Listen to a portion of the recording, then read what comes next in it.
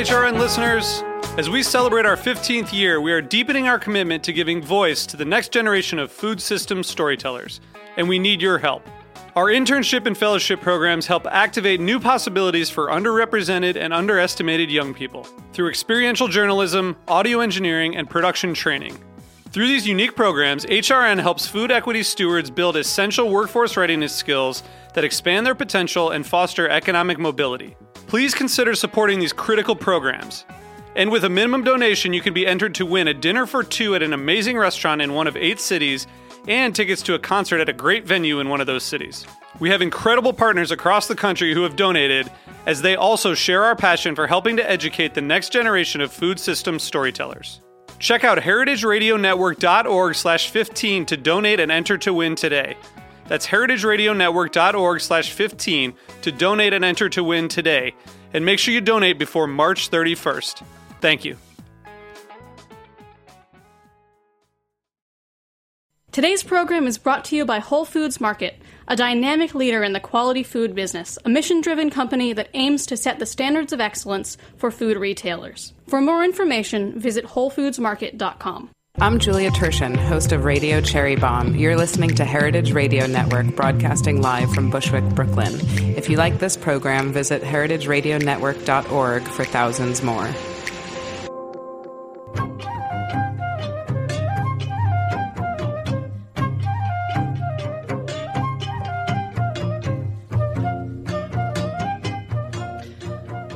Hi, and welcome to A Taste of the Past. I'm your host, Linda Palacio, on this half-hour journey through culinary history. And what a journey we have for you today. It's a party. It's a Hanukkah party. We're having a talk about Delancey Street in New York City, the Lower East Side. And I have with me the authors and 2 contributors to the book called Eating Delancey, a celebration of Jewish food. Now, food memories are usually some of our very first memories. If not our first memories, often they are our most poignant memories, and they stay with us for a long time. So these 2 enterprising photo directors and photographers decided to do a book about it. And they are Aaron Resney, a photographer, and a food photographer and tabletop photographer. Correct. Aaron? Correct. Yes. Okay. And Jordan Chaps, who's a food director for a lot of publications and film. No, creative director. I mean, not photo director. I'm sorry. Yeah, photo. Yeah. In other things, fashion and food and other areas as well. Excellent. And joining us also, we have Cara De Silva, who is a culinary historian and author and memoirist and expert at many things, and Arthur Schwartz, who is no stranger to radio. He is a radio personality and a cookbook author and a cooking instructor, and again, an expert in many things of cookery. Welcome, all of you. This is a fun group to have here today. Aaron and Jordan, I want to start with you, and I want to know first of all, what inspired you to do this book? Aaron. Okay, so what was your inspiration? Jordan. Thank you, Linda. Thank you for having us. It's very exciting for us. It means a lot. Just to make it simple, it started out as a very simple personal photography project. I've been doing photography virtually my whole life, and for many, many years I've been shooting commercial photography and doing pictures for hire fortunately for a lot of major magazines and a lot of, commercial companies. And about 4 years ago, I decided, wow, it's time I get back to a little bit to my roots and do something for myself. Came up with the concept of Eating Delancey, and I got my team together, and we actually, 3 or 4 of us, schlepped down to Katz's and Economy Candy and Russ and Daughters, and we started shooting pastrami. We started shooting candy from Economy Candy. We shot an egg cream, and the people's reaction, the heartfelt feelings I had for the pictures, and wound up just turning into a project that people really reacted to and gave me a great deal of emotion. When I shot the glass of tea in a glass that I realized was in memory of my father, I realized we were on to something that would mean a lot, not just to me, but to other people, people from my culture, people from New York. It wound up becoming a gallery show and got a fair amount of recognition. And then I called my dear friend Jordan Shaps, my comrade, my co-worker. Jordan and I started in the business many, many, many years ago at New York Magazine. And I think I'll let Jordan tell it where it came from there. Okay.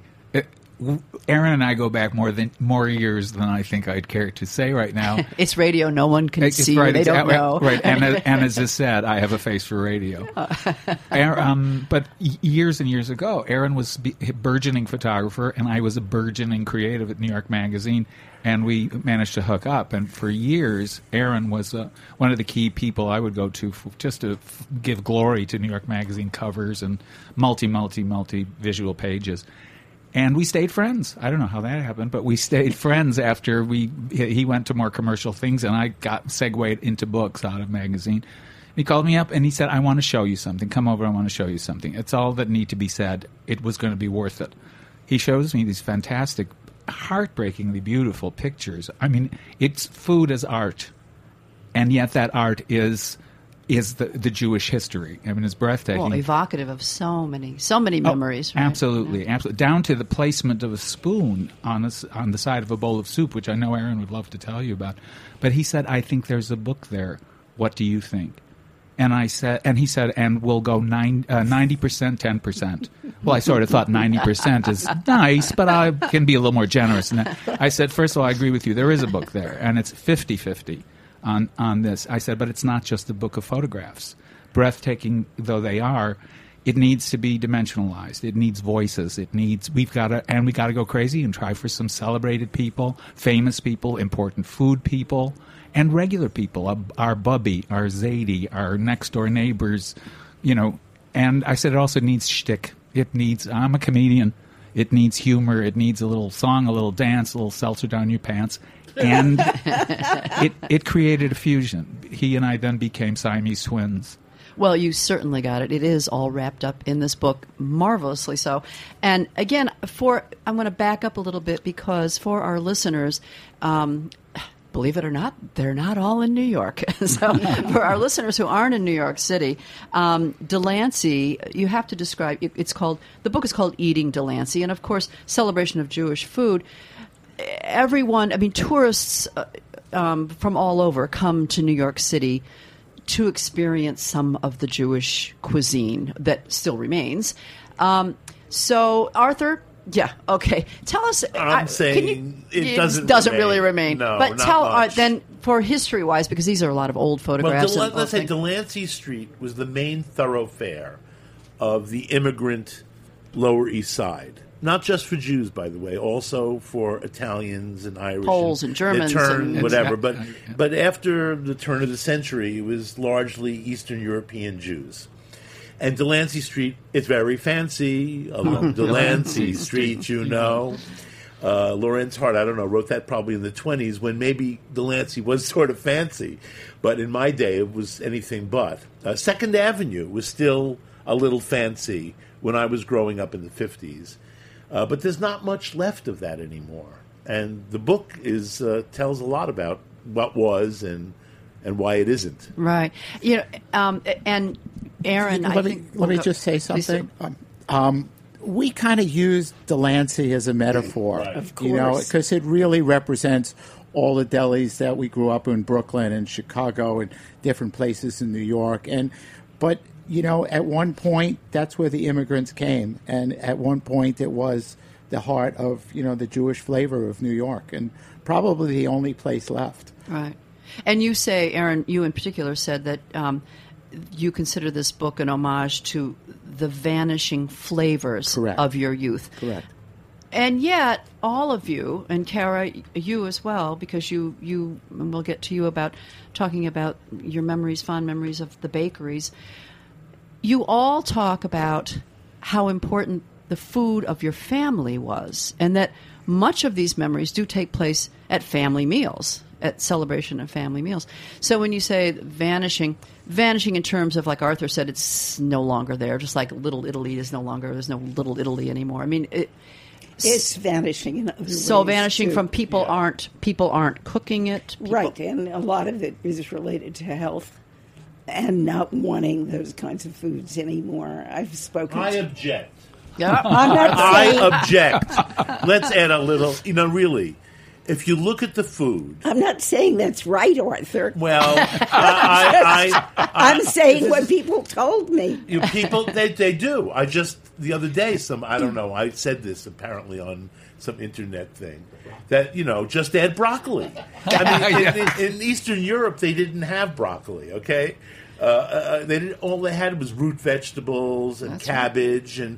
It's a long winter. It's a long winter. And when I was a kid, when we had things like tomatoes and cucumbers, they were called garden vegetables because in the old country, that was the only place you could get them, is if you grew them yourself in the summer. So, and there was limited, even that was limited because the growing season was so limited. So if you just add broccoli, a lot of this food isn't so bad for you after all. That's right. Well, now, what I want to clarify is that all four of you grew up in Brooklyn? No. Okay. She's that was very quick. Just the two A's. Just the two A's. Arthur and Aaron grew up in Brooklyn. Yeah. And Jordan? Chicago Okay.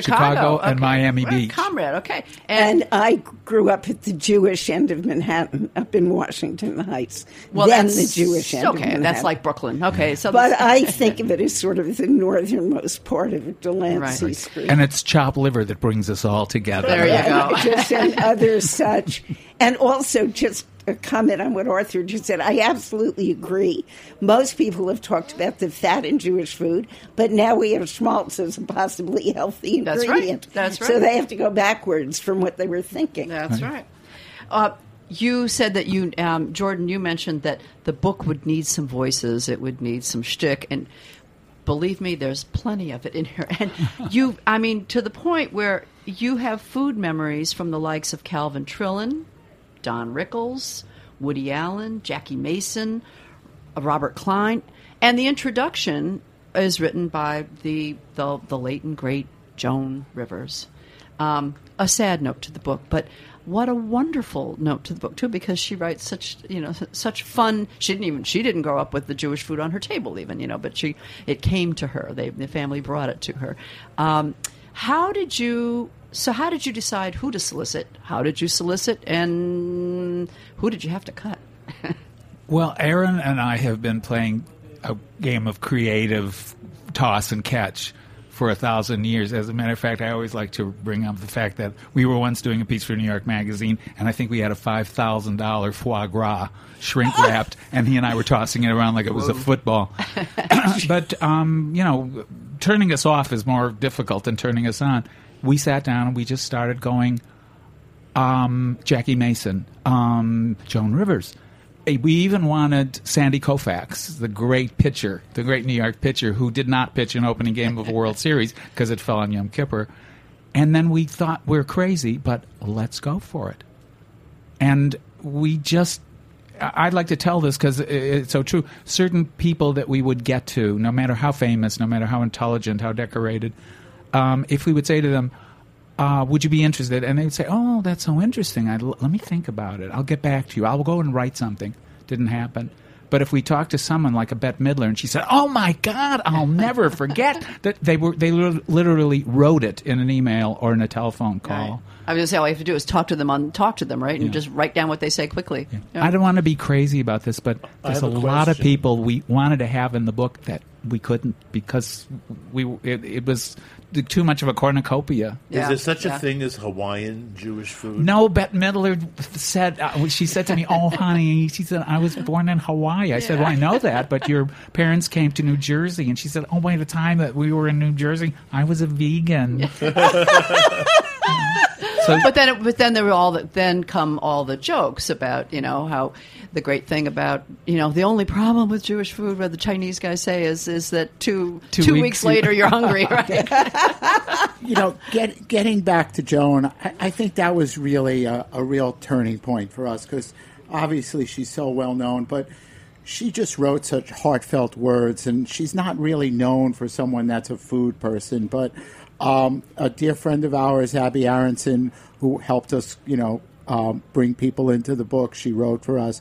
She had a strong contact with Joan. She'd met Joan before, and Abby just interviewed Joan, and we were just absolutely flabbergasted and about how she really just spoke so warmly and fondly of growing up in Brooklyn and eating Jewish food, and that she wanted to pass this along like I do and like we all did to our children and grandchildren. And it's kind of a little-known fact, too, that when Abby was with her at another event, Joan was dressing. She was in the dressing room, and she saw a little tattoo on Joan's underarm, and it said 6M.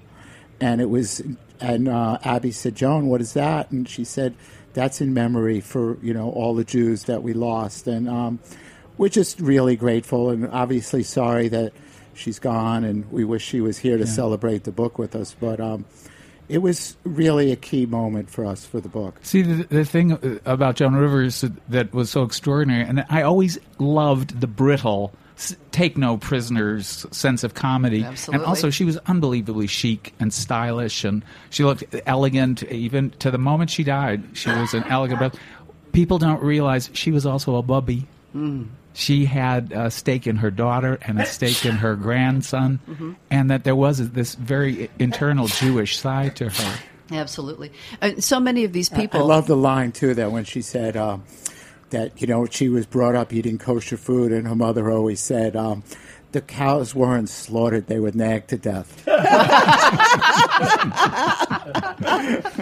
Well, it's the names that you have in the book, so many of these people, famous directors, movie producers, comics for sure, and writers, they really brought a lot of the Jewish food and humor, but food to a large swath of the population of America and across the world. I mean, they celebrated it in their writings, in their jokes, in their humor, and Kara, you particularly, you know that food memories are so poignant, so important. You wrote the memories. Kitchen in Memory's Kitchen. The women of Tebizin. Oh. Yeah. Tell us about how poignant those memories were, and briefly, just like encapsulated. The book Linda is talking about was a book of recipes written down by women who were starving to death in a concentration camp. And they were not for cooking. They were for remembering and for honoring and for reinforcing their identities, because food is about the most powerful identity marker that there is. And I was very struck last night. We were at an event at the Lower East Side Tenement Museum, and we talked about this. When the pictures went up from the book, you could hear a gasp in the audience. Not just that the speakers were moving or anything of the kind, but you can visibly hear a stirring in the audience as they saw their brisket, their matzo balls, their chopped liver. It clearly was so evocative. It wasn't just, oh, what a beautiful picture. It just, you could feel it ricocheting through their soul. And that was so moving, and I think that's what's so moving and important about the book, as a means of preservation of traditions that are disappearing, necessarily or not. I think people are so hungry to have a little taste of that history. To have a taste and keep that history, and that's what these two have provided. Well, what I want to do is talk a little bit more about the history that, as I say, a lot of tourists come to New York City trying to capture some of that. And when we come back after a very short break, we're going to talk about some of these historical places.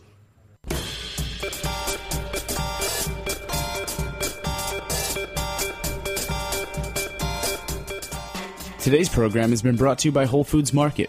Are you a locavore? Our Northeast regional forager for Whole Foods Market sure is. She spends her time traveling around the New York City metro area sourcing the best new or interesting artisanal and handcrafted local products for our purchasing teams at the local store level. Part of our commitment to our local suppliers includes assisting them with the process of getting their products sold at our stores. Whether it's suggesting packaging designs, pricing, or distribution methods, she's helping some of the area's best new products reach savvy shoppers at Whole Foods Market stores. Today, New York. Tomorrow, the world. For more information, visit WholeFoodsMarket.com.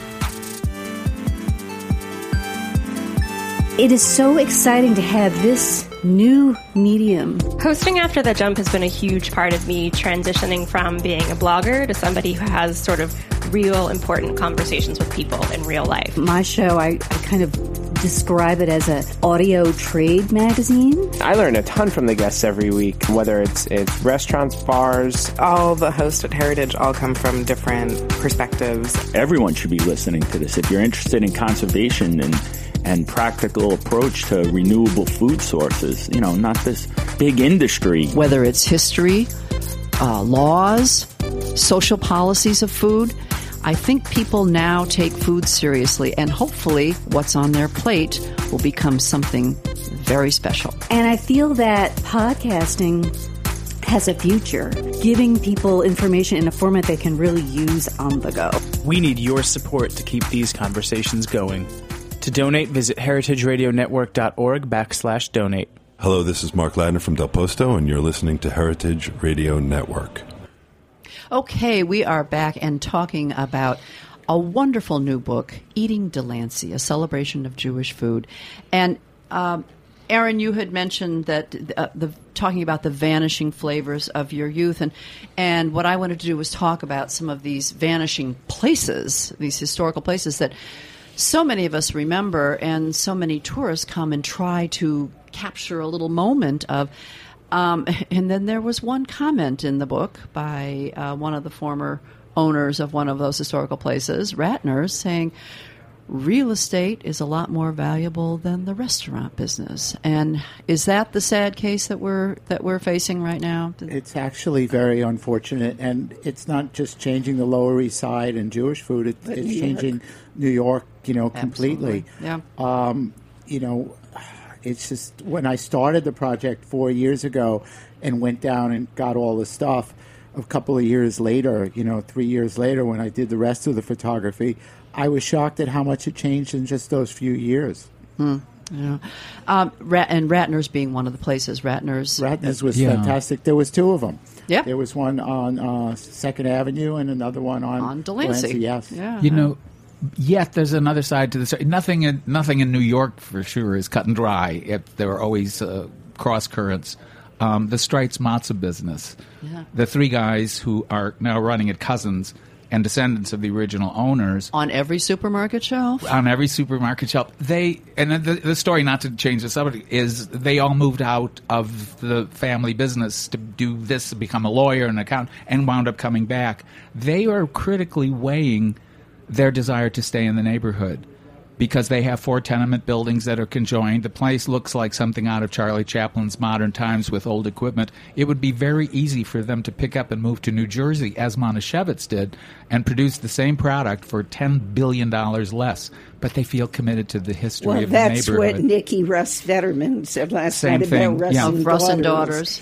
That when they decided to open their restaurant, they looked all over and found various places and were close to signing, and then realized that emotionally the commitment to the Lower East Side, the 100 years of tradition of Russ and Daughters, that they had to stay on the Lower East Side. However, and they're very committed to it, both the restaurant and the shop, but they're opening in the Jewish Museum. They're going to open a shop and a restaurant in the Jewish Museum. So, but there are other people committed to their... this is in Brooklyn. I'm a big Brooklyn booster. Alan Rosen, the current owner of Junior's, has said that he will not sell his 2-story building, which was great, to have another high-rise there. Even though he probably could have gotten a deal where Junior's would have reopened with the new Barclay Center there and everything. Yeah. I mean, he could have sold that for a fortune, right? And he's committed to keep. Well, look, it's a great franchise. Yeah, let's not. And he's already in Manhattan. That's right. Square, and in Grand Central Penn Station. And Penn Station No, also. sorry, Grand Central. Grand Central. Yeah. Grand No, he's Central. in the food court at Grand Central. Yeah. And you could sit down. And by the way, some days, I don't go around testing it all together, but some days the pastrami at Junior's is every bit as good as it is at Cass's. And the cheesecakes, I mean, and one of my good friends wrote the cookbooks with them. So they have cookbooks out, too. You can buy the cookbooks, which is what I wanted to... Better baked at home. That's what I was going to say. Yes. And Arthur, that brings me to my next point, and that is that there are, not only are there wonderful photographs and quotes and memoirs from famous people and not so famous people about food, but there are recipes. Wonderful recipes, and Arthur, you have quite a few in here. Well, and I wrote a Jewish cookbook myself called Arthur Schwartz's Jewish Home Cooking. There, see, he got his plug in there. I had to, and so some of the. I mean, I'm full of recipes. Right. Well, and I cooked with my grandmother and my grandfather. My father's father was a chef, actually. Really, and made, as they call it now, lacto-fermented pickles. That was that was actually his business. During the Depression, he sold lacto-fermented vegetables off a push cart to bars and grills, and he made coleslaw and potato salad. But no, he was a real chef, and he cooked more Italian food than anything. And my grandmother, my maternal grandmother, who I lived with, I cooked with her from, I'm sure, an early age. They stuck a wooden spoon in my mouth and said, taste it, tell me. Yeah. Right. That's how I became a critic. Well, there are also recipes from some of these iconic restaurants. And I have to say, Blintz's from Ratner's, the very first time I ever tasted a Blintz, I'd had crepes and things, but was 1968. A friend took me to Ratner's, and I had my very first Blintz. And I have to say that was a very special moment, and there's the recipe in the book. So let's talk. We talked about Ratner's. Okay, Ratner's, a dairy restaurant. First of all, people have to understand Ratner's is a dairy restaurant. Tell us a little bit about the background of Ratner's. Aaron. Get the Chicago boy in here to talk, right? Oh, I have a Chicago Ratner's story. Okay, all right. You know, I don't know exactly when Ratner's started, but I think it was in the early 1900s. It was the turn of the century, definitely. But it had a significant presence, when I was growing up. It had a significant rock and roll following. It was right next to the Fillmore. There's a wonderful picture by Elliot Landy of Janis Joplin eating at Ratner's the night it was open. The first night the Fillmore opened, the Grateful Dead ate there. All the Louis Sonkin ate there too. No, you're naming all these rock and roll guys. Right. My grandfather ate there too. But don't forget, Meyer Lansky ate there too. Yes, they had the Meyer Lansky room. Yeah. It was a real significant. My grandmother's neighbor, Meyer Lansky. We have a wonderful story that Michael Lang told, another rock and roll person, about how him and Bill Graham had a sit down at Ratner's. And frankly, to make a long story short, the story ends that if it wasn't for pickled herring and Blintz's and Yiddishkeit food, the two of them wouldn't have agreed, and we never would have had the Woodstock Festival. Absolutely. Woodstock Festival, bloomed at Ratner's. Right? And Michael said, the last quote is, he said, I always wonder if it wasn't for pickled herring, what would have been. Well, Jordan, you said you have a Chicago Ratner's story. Well, when I was growing up in the Jewish North Side of Chicago, I don't know, my crowd was all the younger brothers and sisters of older relatives, and when we were coming 16 years old to get a driver's license, someone's mother always had a car that we could steal. And the 16-year-olds would get in the car. I would be the driver because I would, they'd all fall asleep and snore. I would wake them up when we had to pee and get gas. But we would drive to New York because someone had an older brother or sister going to Columbia, going to NYU, and we would be able to crash there and spend a weekend in New York, going to museums and second acting Broadway shows. The timing was such, we would hit the city 3 o'clock in the morning and head to Ratner's. It was because it was open all night long. It was open 24 hours. I think that was when I went, at about 3 o'clock in the morning. Yeah, okay. And at 3 o'clock in the morning, those little onion rolls on the table were still warm. And the potato soup and the baked gefilte fish, being a dairy restaurant. My favorite memory of Ratner's is seeing a table of 6 nuns. Wow, yeah. Well, now, flip to the other side, non-dairy, and we're talking Katz's. Katz is still alive and well, and people still lining up around, more so than ever. More so than ever. I live not far from it, and I will see lines around the block at all hours of the day. Tour buses. Well, can I know a little bit of what because I'm friends with the family. I grew up with Jake Dell's mother. Jake is now the young manager of the restaurant. His father and uncle are the owners, and Jake is really out there. He's very charming. He's young. He's full of energy, and he gets a lot of publicity. So I think one reason that Katz's is as more popular than ever. But Katz's was really a dump for a long, long time in a dumpy neighborhood. No, the food was terrible. I mean, I would go anywhere for a great pastrami sandwich, but I wouldn't have gone to Katz's, I guess, in the 70s or 80s.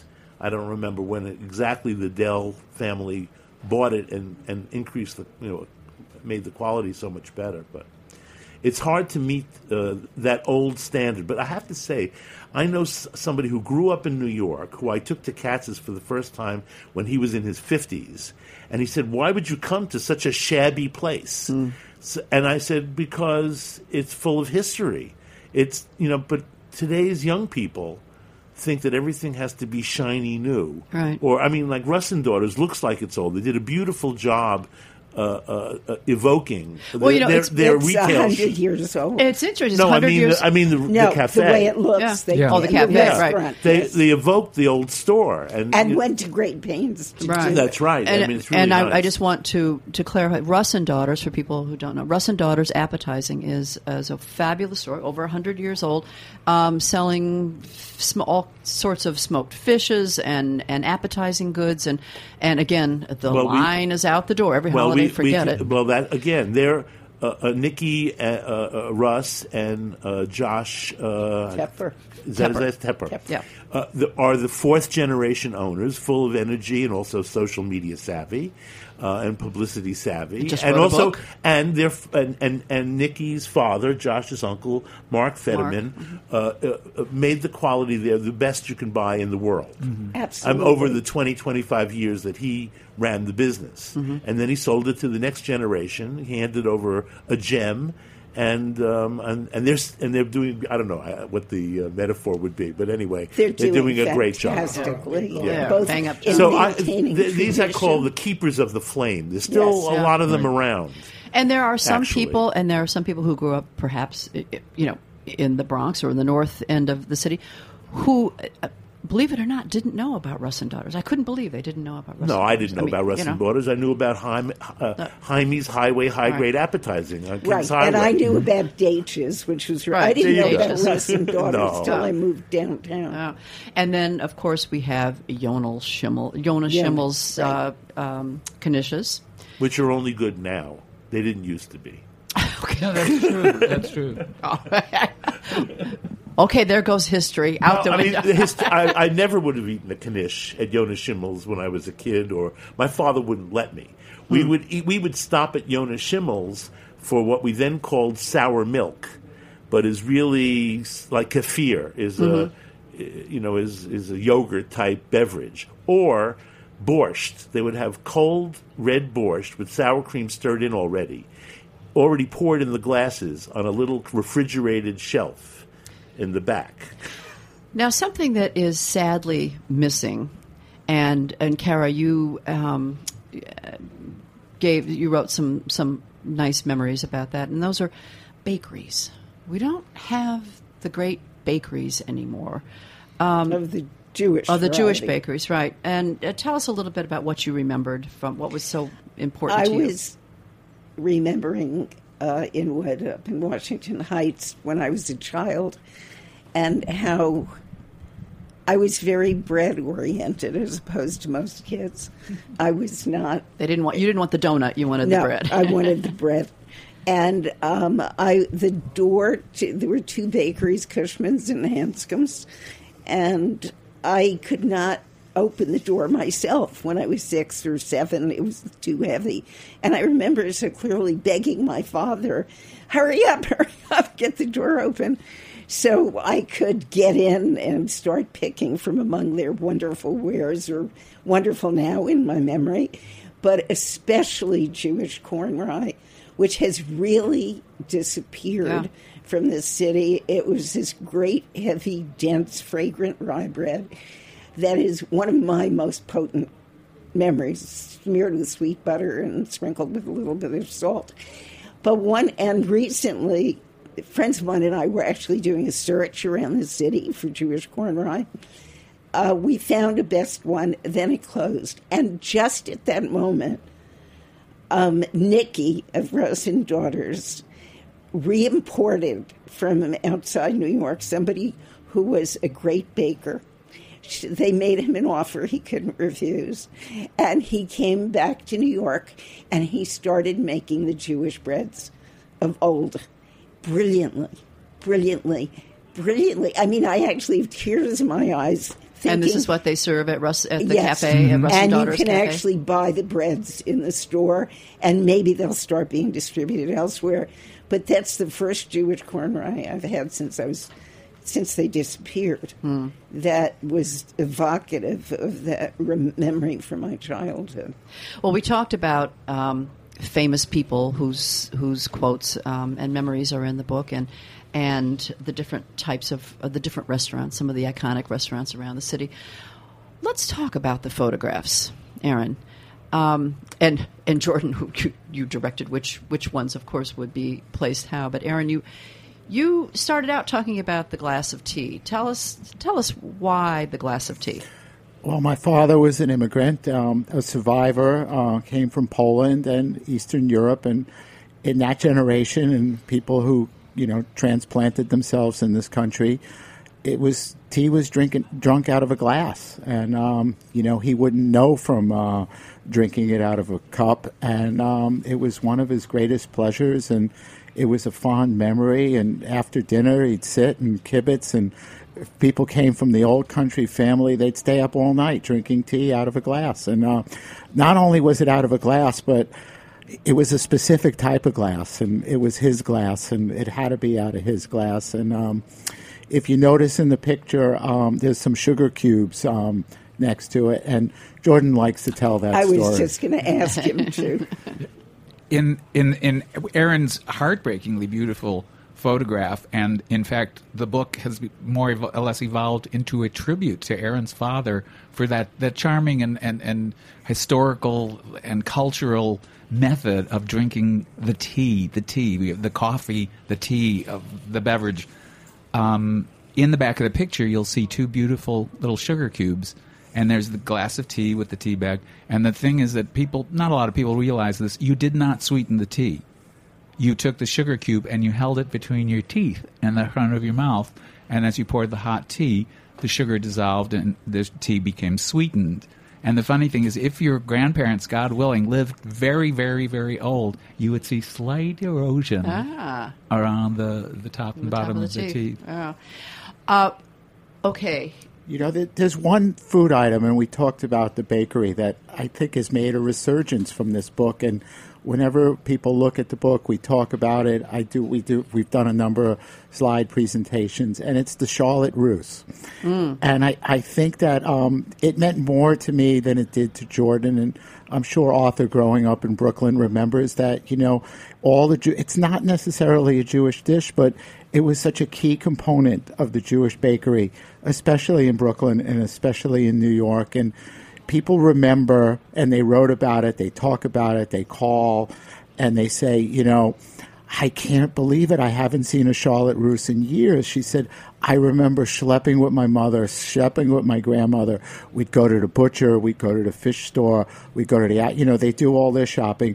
They end at the bakery, and they would leave as their treat, and taking home this very simple recipe of a Charlotte Russe, and people look at it and they just smile.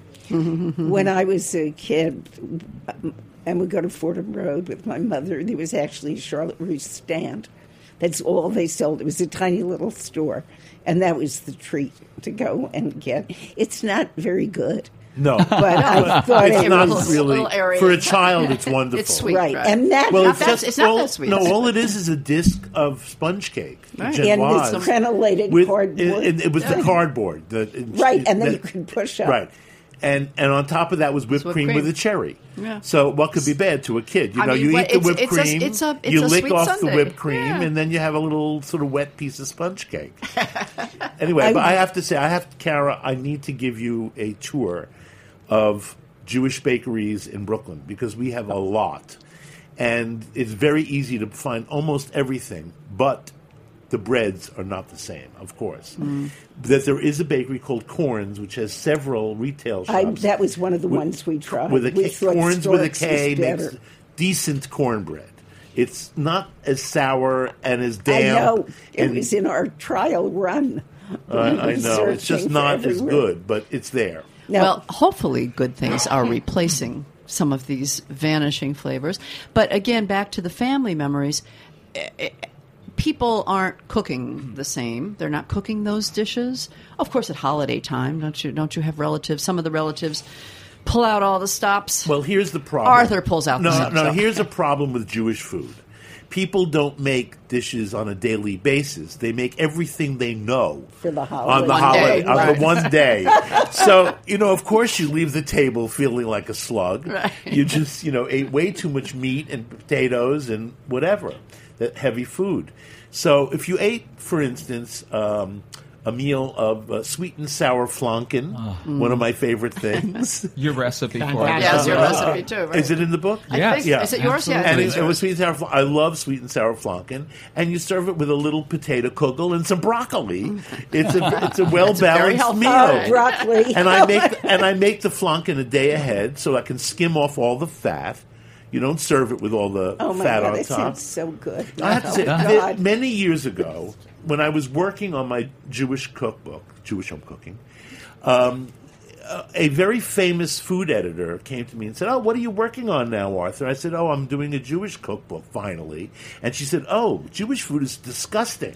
Oh. And I said, "Well, it wasn't in my house." And she said, "Well, I had a Jewish grandmother." By the way, this is a woman you never would have believed was Jewish by her Locust Valley lockjaw accent.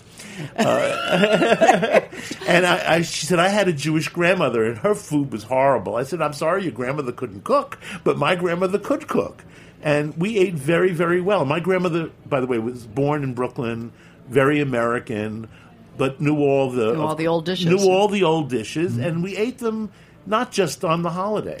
Now, the dishes I want to talk about too is the food that's represented here is largely Eastern European food, which New Yorkers in the general population identify as Jewish food, even though there are so many different types of Jewish food.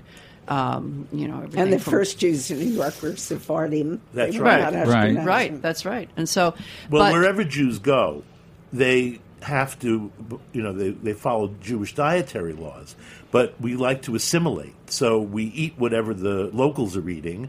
We just adapt it to our own dietary laws. So let's talk about salami. Oh, but of course it's beef salami. And what is this? What is the attraction of hard to find a good salami these days. Sending salamis, okay, to your boys in the army. Send a salami to your boy in the army. I mean, I think that sign still hangs in Katz's. It does. Behind the counter. That was actually a song. So send a salami to your boy in the army. And then you have. I would mail order a salami. There is one salami in America that I would get by mail. In fact, I should call them. It's called Atman's Delicatessen in Baltimore. And I was bemoaning the fact that a Hebrew National, to me, doesn't taste like salami anymore. And all the old salami companies are gone.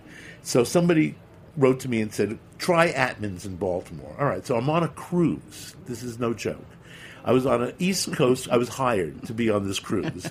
And one of the ports is Baltimore. So what am I going to do in Baltimore for a day? I actually went to college at the University of Maryland, so I know Baltimore. Anyway, so I went to the old Jewish neighborhood, which is very close to the port. And I went to Atman's and tried the salami, loved the salami, bought home a 30-inch salami. have to go through customs when you get off the ship in Florida. I never left the U.S. And the customs man says, "Are you carrying any meat?" And because, of course, it's illegal to bring in meat from foreign countries. I said, "Yeah, I have a salami, but I bought it in Baltimore." And he said, "Well, I have to look at it." I said, "But we've never left the U.S." He said, "You were in international waters." I said, "In other words, I bought a salami in the middle of the Atlantic, kosher no less." Did you get to keep it? I got to keep the salami, of Good. course, and Good, it was good. way too much salami for me, but I couldn't resist the 30-inch wow, salami. good. Oh, my God. Now, my Great. nephew actually owns a delicatessen in St. Louis, an old family delicatessen called Protzels. And he did have a great salami until about 2 years ago, when that salami plant in Chicago, which was bought out by Sara Lee closed this kosher salami plant down, and that was the end of this great salami from Chicago. Wow. So there's not a lot of good salami around. Okay. Well, I want to ask. It's that $60,000 question, and I hate to put everyone on the spot, but Jordan, I want to ask you first. What you had something you wanted to say about a salami, but then I wanted to ask everybody, so you have time to think. Okay, your favorite or fondest or most important food memory, and it doesn't have to be necessarily in the book, but it probably is. Actually, mine it's immediate, and it is in the book. Aaron and I each wrote a little blurb about our author's comments. And I remember the tradition of I only had one grandparent. I was the youngest of the youngest of the youngest, and by the time I was born, all three grandparents were gone. So I bonded very closely with my bubby Ethel Rabin. And she was the cook. She was the cook, and we all schlepped over to her house for every holiday dinner. And of course, as there is another story in the book, a lot of my family didn't get along. But at Bubby Ethel's on Rosh Hashanah, they got along. And I was always seated at the cousins' table, which was usually a card table set up at the end of the regular table.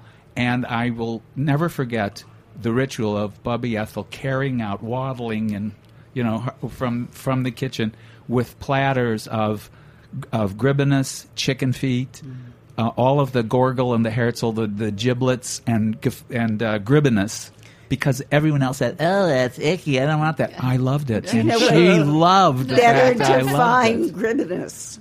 What? Better say what gribbinus are. Oh, yeah. Right, gribbinus is the Jewish equivalent of pork rinds. Pork rinds, fried but pork it's rinds. crackling. And from the making of Kind of gribbinus, like chicken chips.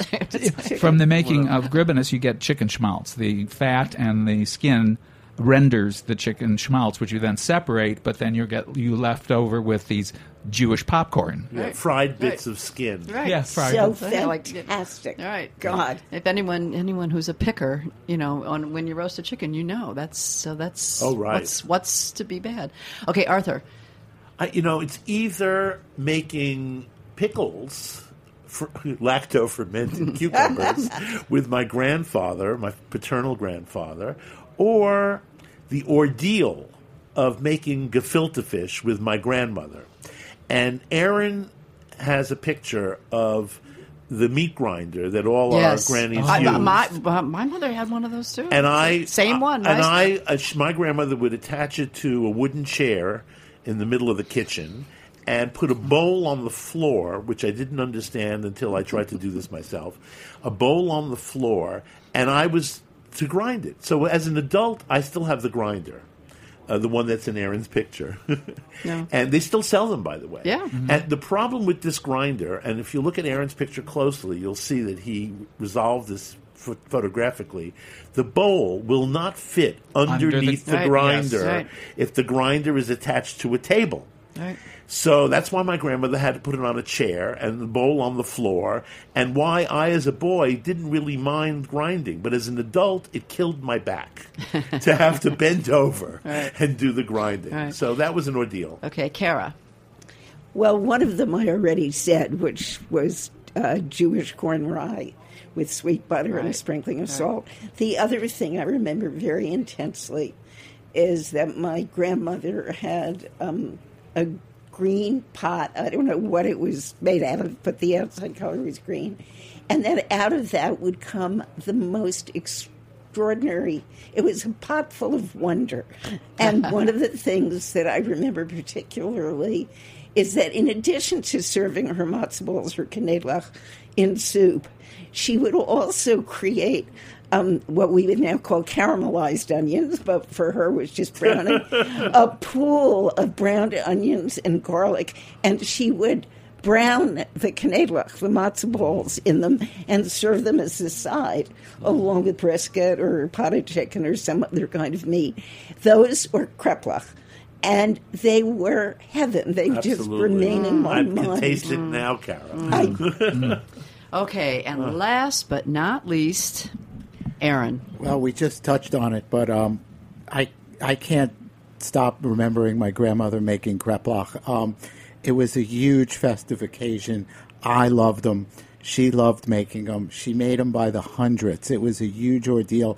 I had about 10 or 12 cousins that lived in Brooklyn, and she would make it for everyone. And it was just made with such just love and joy. And she made them with stuffed with potatoes, sometimes stuffed with blueberries, sometimes stuffed with chicken liver, sometimes stuffed with meat. And we ate them fried. We ate them in soup. We ate them plain. And it's just such a fond memory. Wonderful.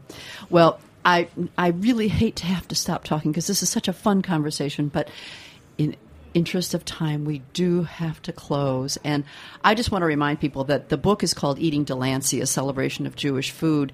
Aaron Resney and Jordan Shaps have put this together, and two of the contributors, Arthur Schwartz and Cara Da Silva, are here with me. And if you need last-minute Hanukkah present, if you want a lovely treat for your own coffee table to sit out and look at, this is a book that you won't be disappointed in. And these are memories that I hope people will continue to talk about because they are certainly cherished. You can feel the importance out of this book. And thank you all so much for joining me today. Thank you. Thank you. And thank you for listening to A Taste of the Past.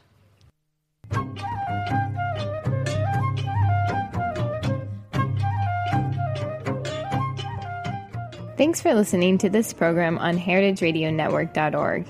You can find all of our archived programs on our website or as podcasts in the iTunes Store by searching Heritage Radio Network. You can like us on Facebook and follow us on Twitter at heritage_radio. You can email us questions anytime at info@heritageradionetwork.org.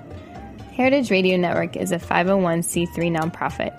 To donate and become a member, visit our website today. Thanks for listening.